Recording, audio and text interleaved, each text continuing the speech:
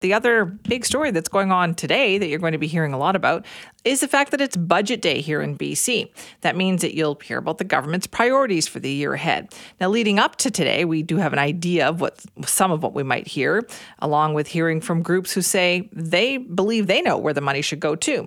Now, Premier David Eby has indicated there will be big investments in healthcare and housing, but what else do we need to put money into? Well, Alex Hemingway is a senior economist and public finance policy analyst at the Canadian Centre for Policy Alternatives and joins us now. Good morning. Hey, good morning. Thank you so much for joining us. So there's clearly some money to spend this year. Alex, where do you think it should go?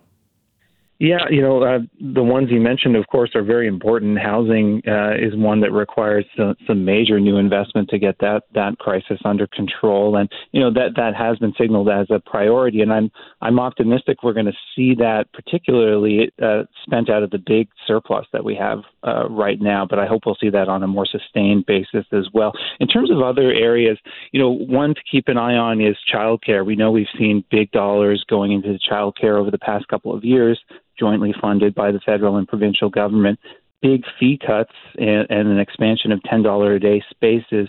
But one thing that's really needed right now, and any parent looking for childcare knows it, there's a huge shortage of spaces. So we need to be opening more childcare spaces, and we need a workforce plan to bring those early childhood educators in to be able to do that job, paying more decent wages in that sector.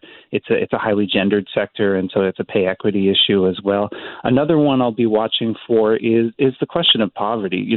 We know with all the discussion of the cost of living rising in this province, if you're on social assistance or disability, the rates for those are just incredibly low. There have been some small bumps in that over the past few years, but it's far below the poverty line for both the welfare and disability rate, and that's really just not right. We're a prosperous province, and we shouldn't be imposing that kind of situation on people. What did you think also of what the finance minister has had to say this week? That's Katrina Conroy, suggesting that, this might be the last great year in terms of, budget surpluses to spend, and then we're talking deficits after that.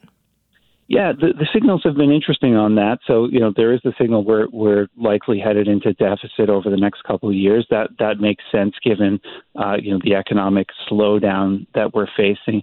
Deficit can be a bit of a scare word, but it's entirely appropriate given that we may be heading into an economic slowdown. And running moderate deficits in the short term is far preferable to shortchanging investments in critical public services and infrastructure, in my view. And that's something we've been doing in this province for too long, under multiple governments, frankly. And that comes at a social and an economic cost. Lack of affordable housing causes headaches for businesses as well as families in terms of worker recruitment.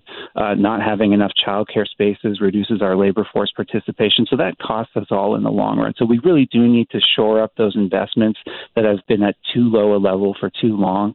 And, an eventual return to budget balance should come from increased revenue, whether that's economic recovery or taxes that focus on those at the very top, not by neglecting public investment. Do you think the public's attitude has changed on that? It's interesting. When you look at some of my own research has looked at policy options with respect to taxing the wealthy. That's an extremely popular position in the polling as well, as it turns out. It's backed by economic evidence, but it's a popular position.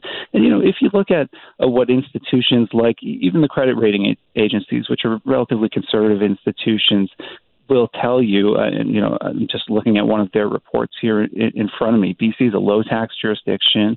It has the flexibility to raise additional revenue while remaining competitive with other jurisdictions. So I think people can see the crises unfolding around us, whether that's housing, healthcare, climate, the toxic drug issues. And, in part, a big part of addressing those issues is investing together collectively through our institutions of government. When you look at BC's provincial government spending as a share of our total economic output, as a share of GDP, that's actually declined substantially from where it stood 25 years ago. So we do have the economic capacity to tackle these issues. We're an extremely prosperous province, but we haven't harnessed that appropriately. And there's nothing inevitable about that. Those all result from policy choices in budgets and many other places. And, we can make different choices. Well, we'll see what happens today. I'll be interested to hear your reaction when it all happens. Alex, thank you.